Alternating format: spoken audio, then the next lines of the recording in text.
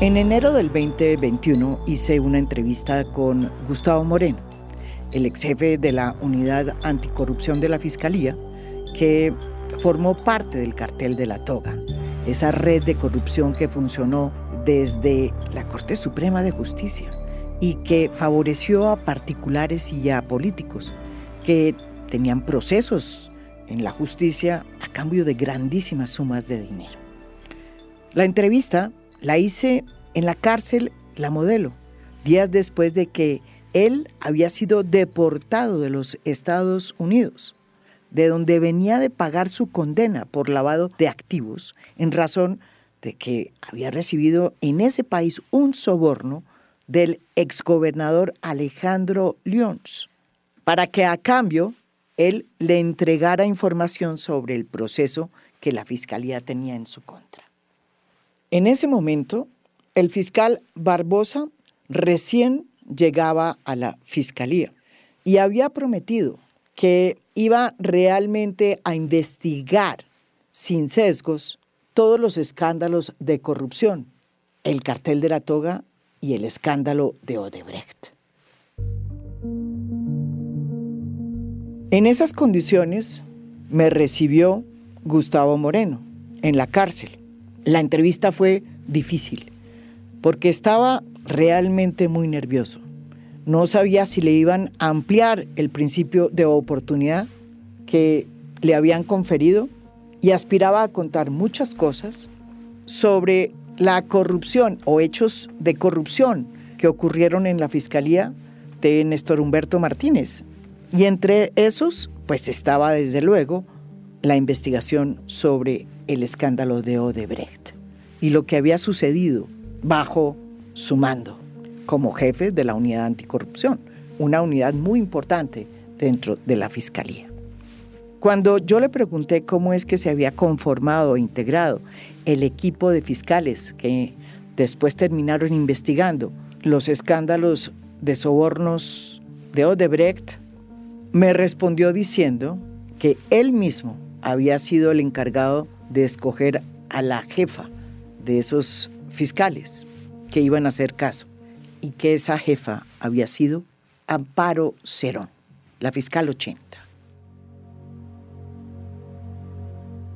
Amparo Cerón ha vuelto a ser un nombre importante desde que el presidente Gustavo Petro decidió incluirla en la terna de mujeres que envió a la Corte Suprema de Justicia para que se elija al próximo fiscal general de la Nación.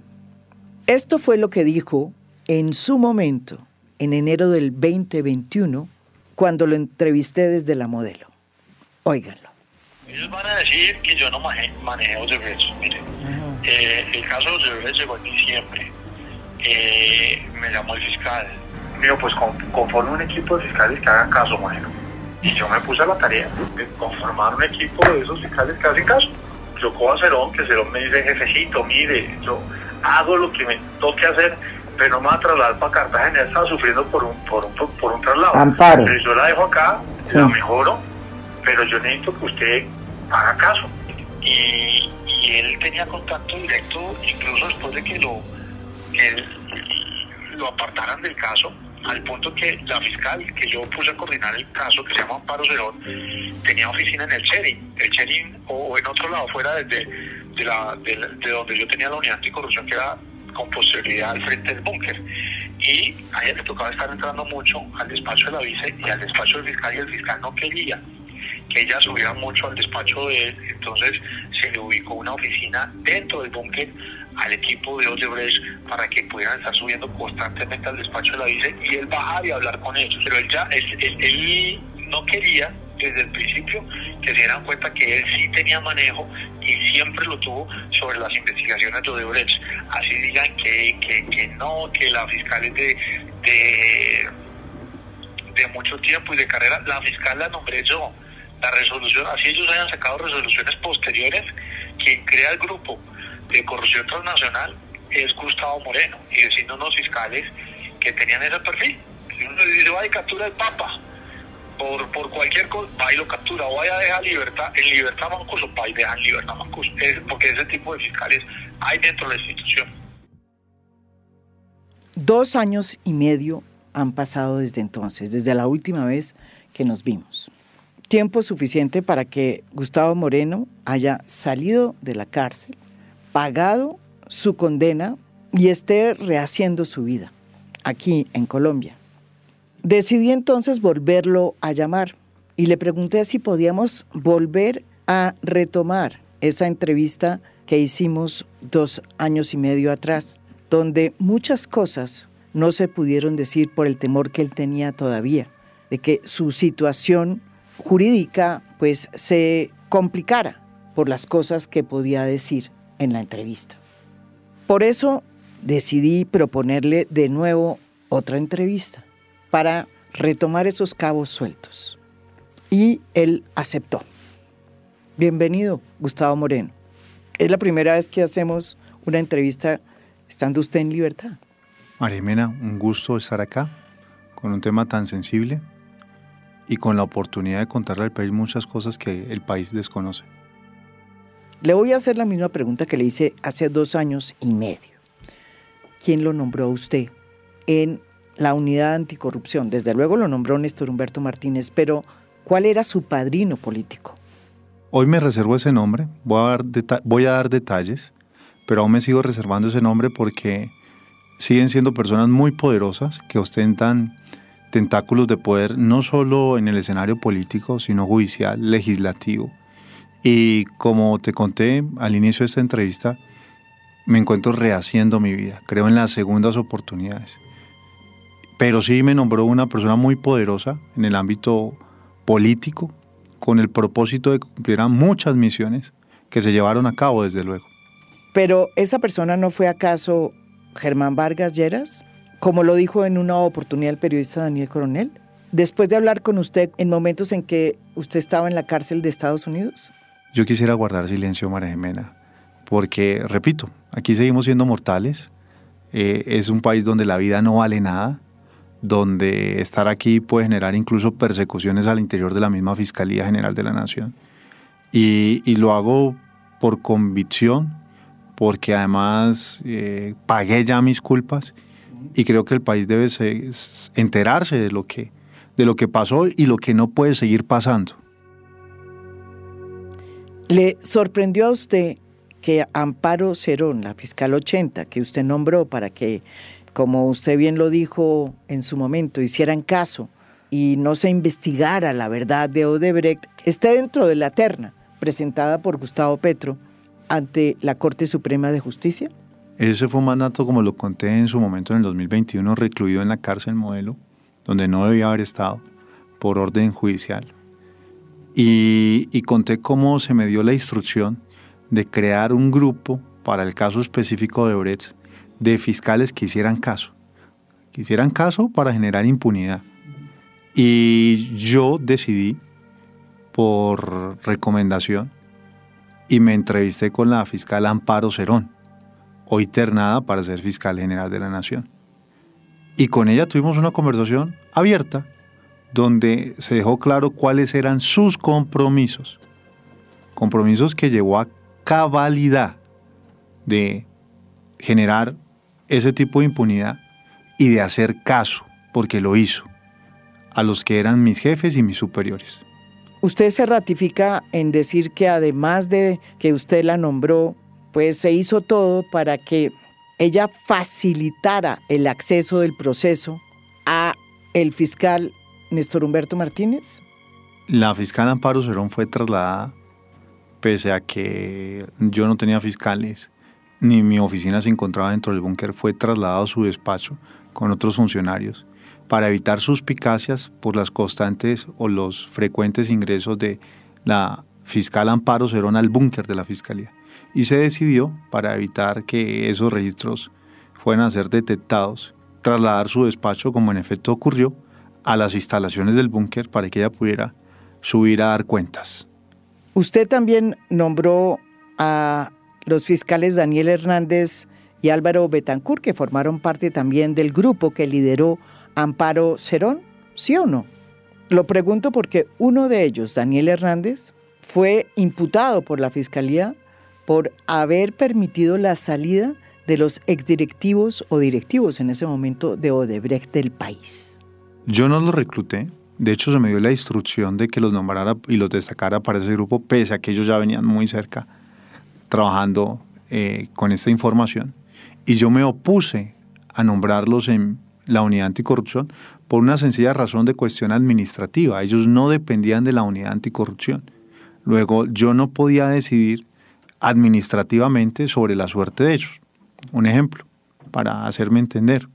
Yo no puedo decidir sobre unos fiscales de una unidad de delitos sexuales o de estafas, porque no pertenecían administrativamente a mi administración como director de la Unidad Anticorrupción. Se me dio la orden, expliqué que no la podía cumplir, y me dijeron, no hay tiempo de trasladarlos, Gustavo, tienen que nombrarlos ya y es una orden. Y se me dio la orden por mis superiores, y en efecto me tocó destacarlos, pese a que administrativamente no era lo correcto, no era lo viable, porque no pertenecían a mi unidad, ni jerárquicamente yo tenía autonomía sobre ellos. Entonces firmé las resoluciones destacando a estos dos fiscales por la orden que se me dio. Usted dice que la fiscal 80, Amparo Cerón, que es parte de la terna hoy presentada por Gustavo Petro ante la Corte Suprema de Justicia, fue nombrada para acatar órdenes, para hacer los mandados de sus superiores. Y usted dice que los hizo. ¿Cuáles fueron esos mandados?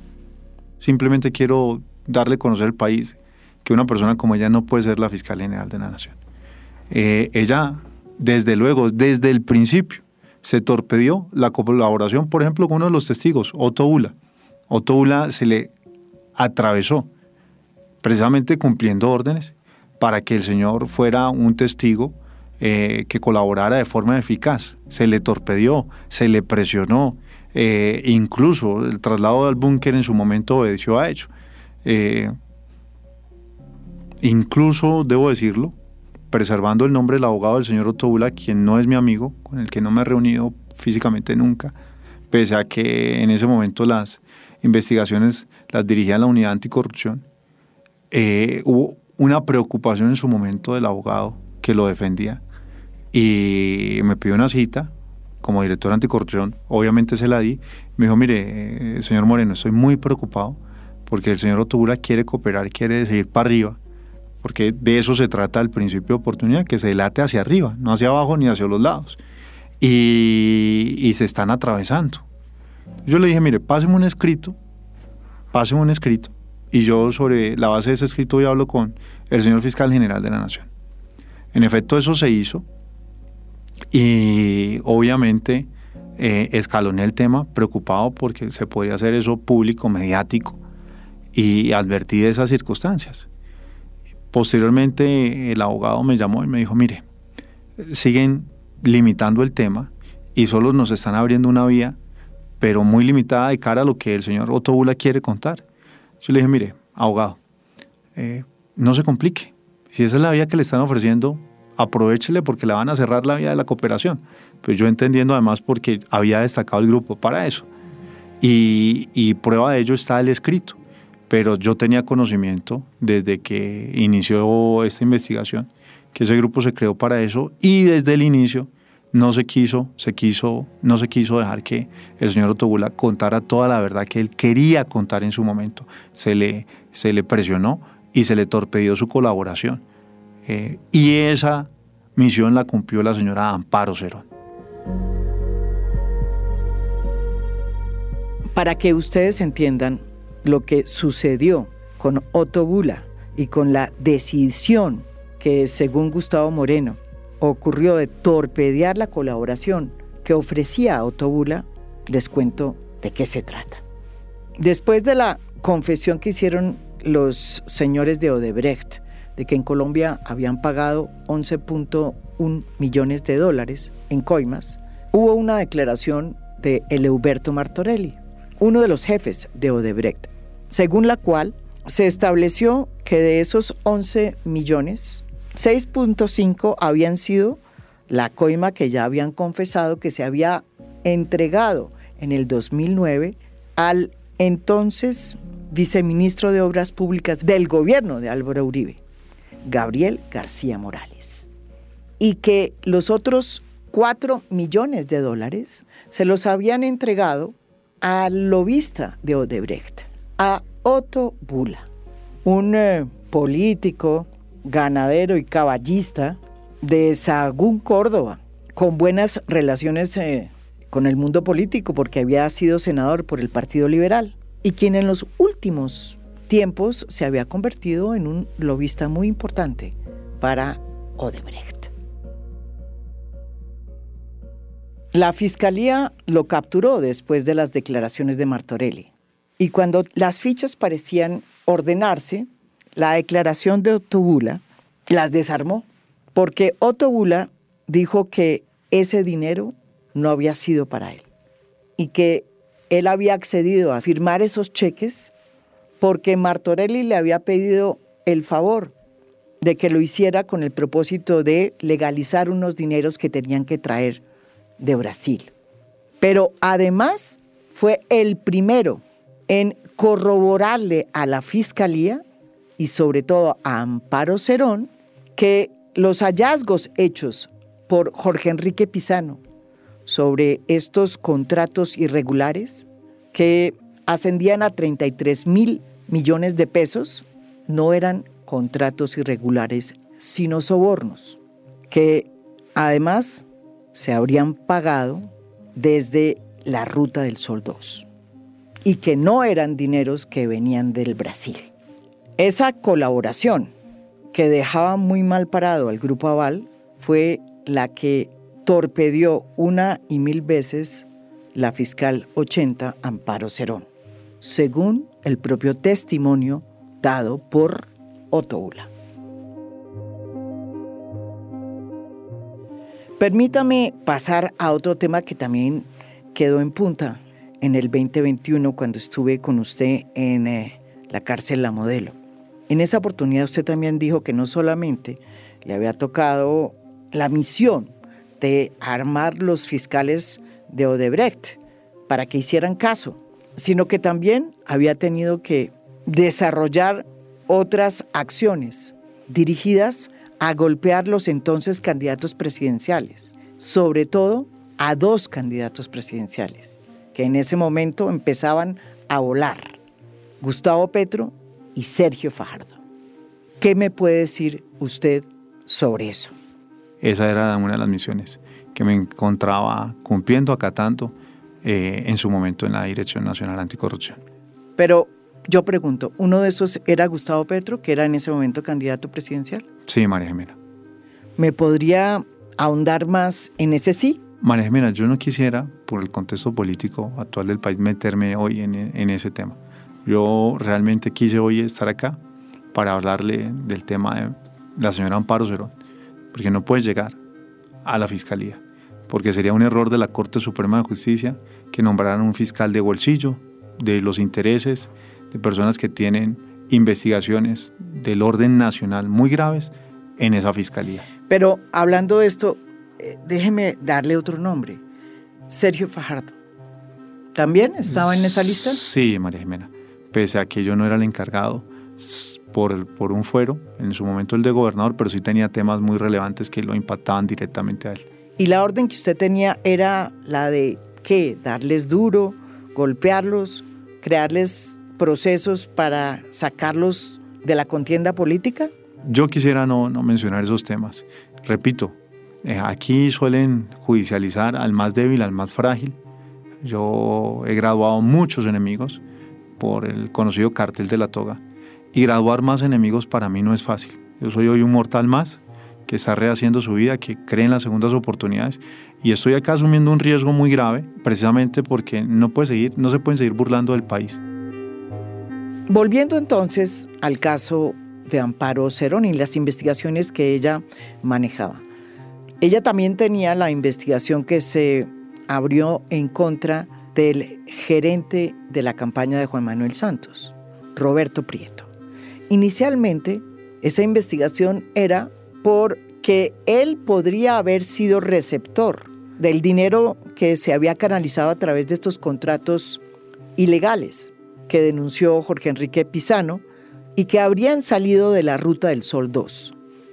Sin embargo, oh sorpresa, cuando menos pensamos, se anunció la imputación en contra de Roberto Prieto, pero no por la Ruta del Sol 2, donde los socios eran Odebrecht y el Grupo Aval, sino por la Ruta del Sol 3, en la que no tenía nada que ver Odebrecht ni el Grupo Aval. Fueron cortinas de humo, María Jimena, eso fueron cortinas de humo. ¿Sí? Esos fueron cortinas de humo. ¿Y usted estaba consciente de que eso estaba pasando? Sí, claro que sí. Y como le dije, ahí se crearon unas cortinas de humo porque eso impactaba directamente la campaña del presidente de la época. Pero no quisiera entrar en más detalles porque no quiero seguir graduando más enemigos. Yo le pongo de presente al país. Hay una pita que si se jala va a traer muchas más cosas, pero lo que sí sería un error es nombrar a esta señora como fiscal general de la Nación, porque seguramente no va a pasar nada más, como en su momento no pasó. Bueno, ella en las veces que ha tenido entrevistas ha dicho que ella fue víctima de un atentado por precisamente tener la audacia y la valentía de investigar el caso de Odebrecht. ¿Eso es cierto? Yo no puedo decir si eso fue cierto o no, pero lo que se habló en su momento dentro de la Fiscalía y por los propios compañeros es que eso era paja barata, que seguramente tuvo un accidente, pero que no se trató de ningún atentado. Ahora yo no conozco los detalles, sé que sí tuvo un accidente, pero que eso está muy distante a que fuera un atentado, pero no puedo decirlo, negarlo o afirmarlo. Pero sí era el comentario que hacíamos dentro de la misma institución. Daniel Coronel, en una de sus columnas, ha dicho que si la terna sigue como está, es muy probable que Amparo Cerón termine siendo la elegida, y la llamó la infiltrada. ¿Usted está de acuerdo con esa conclusión a la que llega Daniel Coronel? Sin lugar a discusión, ella va a tener la billetera de los poderosos, la mano de los políticos, de las cercanías que se puedan tener con la Corte Suprema de Justicia para que voten por ella. Y anda en campaña. Y eso no puede permitirse. Yo pienso que es un desacierto del gobierno nacional que esa señora esté en la terna. Soy un testigo. Mi veracidad se ha comprobado en diferentes escenarios. Hay diferentes sentencias. No tengo ningún beneficio, ningún principio de oportunidad. No soy enemigo de la señora Amparo. No tengo nada personal con ella. Pero aquí debemos asumir nuestras culpas. Debemos asumir nuestras responsabilidades. Y ella no puede ser una persona que dirija la Fiscalía General de la Nación. Sería un desacierto. Sería un tema de mayor impunidad. Y lo que estamos haciendo acá, María Jimena, es contarle al país la verdad.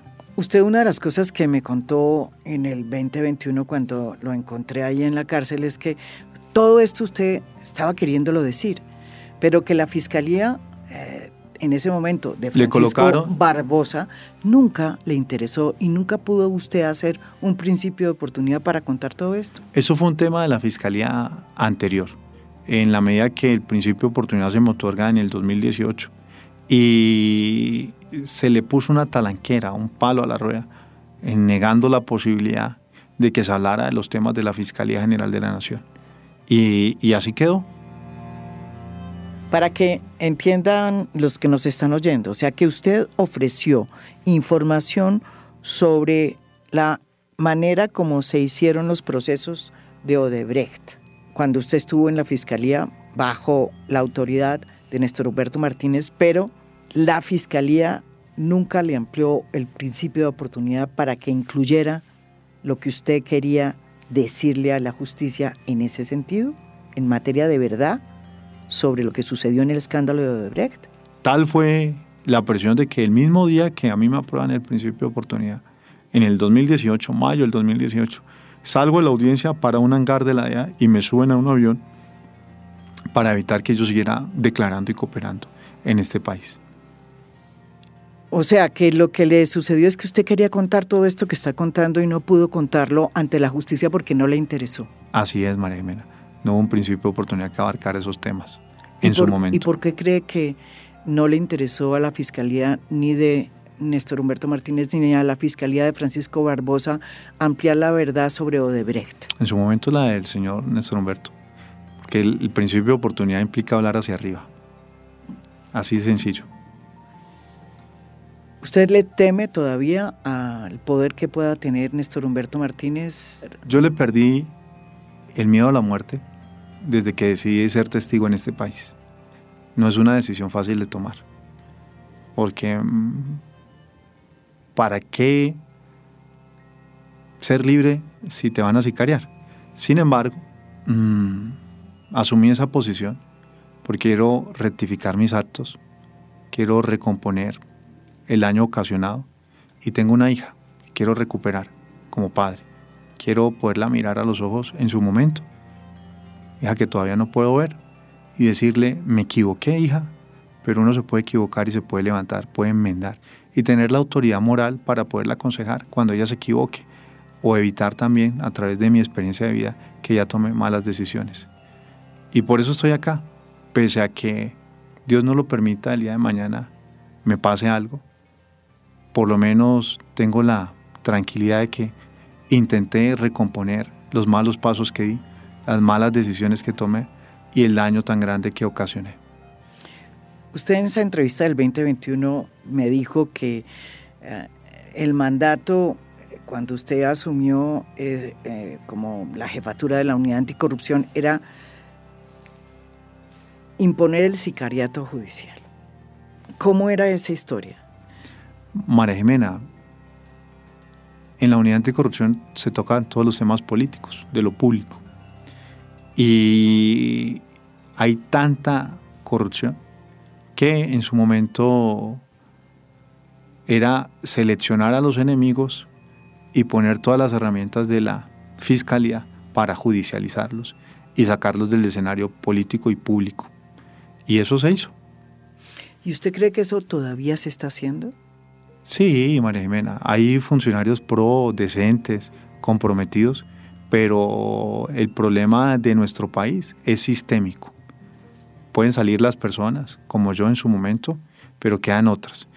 Repito, hay fiscales que hacen muy bien su trabajo, pero sin duda la clase política, los intereses del rumbo de este país y de una institución tan importante está en el radar de los poderosos de este país. Y eso no ha cambiado. Usted colaboró con el FBI en esta investigación que terminó en la firma del acuerdo que se hizo entre Corfi Colombiana y el Departamento de Justicia de los Estados Unidos y la Comisión de Valores de ese país. En ese acuerdo, no hay que olvidar que Corfi Colombiana aceptó su responsabilidad en el esquema de pago de sobornos junto con Odebrecht. Sobornos que habrían ascendido a $28 millones. Tuve la oportunidad, pero decidí no hacerlo, María Jimena, porque, repito, considero que no iba a pasar nada. Consideré en su momento que no iba a pasar nada y tomé la decisión de no hacerlo, pese a que sí tuve la oportunidad con las agencias americanas, porque pienso que no va a pasar nada. Y lo poco que ha pasado es por la cooperación que ha tenido el gobierno colombiano con las agencias americanas. Eso fue lo que detonó realmente el caso Odebrecht. Si no, no hubiera pasado nada en este país. Y decidí no hacerlo porque, repito, estar acá es revivir todo ese pasado, es volver a que todos esos enemigos me vuelvan a colocar en el radar y empiecen nuevamente a preocuparse por mí y preguntarse si les sirvo más vivo o muerto. Y repito, tengo una obligación con una niña de 9 años que me necesita y que quiero compartir con ella. Llevo más de 5 años, la dejé cuando tenía 4 años, cuando fue extraditado. Me he perdido sus cumpleaños, su caída de dientes, no le enseñé a montar bicicleta y quisiera volver a ese rol de padre. Tengo una responsabilidad con ella, pero pese a ello estoy acá asumiendo todos esos riesgos, por eso me limito tanto en lo que respondo, solo para decirle al país que la señora Amparo Cerón no puede ser fiscal general de la Nación. Y si Dios permite que eso pase, es un gran desacierto. ¿Usted cree que si Amparo Cerón es elegida, ella va a llegar a ese puesto a hacer mandados, como ocurrió cuando usted la nombró? Ella puede ser elegida porque tiene detrás, en la sombra, a esos políticos que la reclutaron en su momento, de los que yo recibí instrucciones y las cumplió.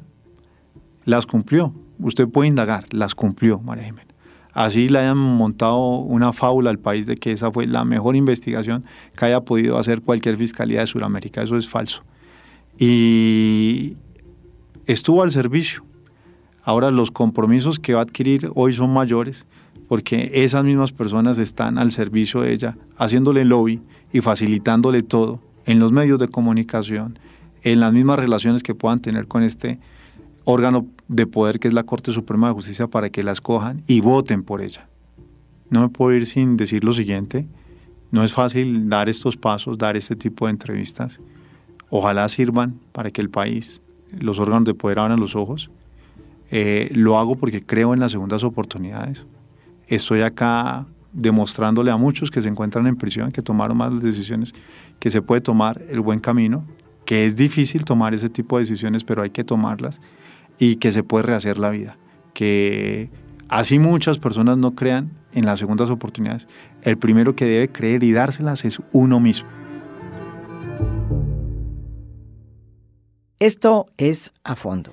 Mi nombre es María Jimena Duzán.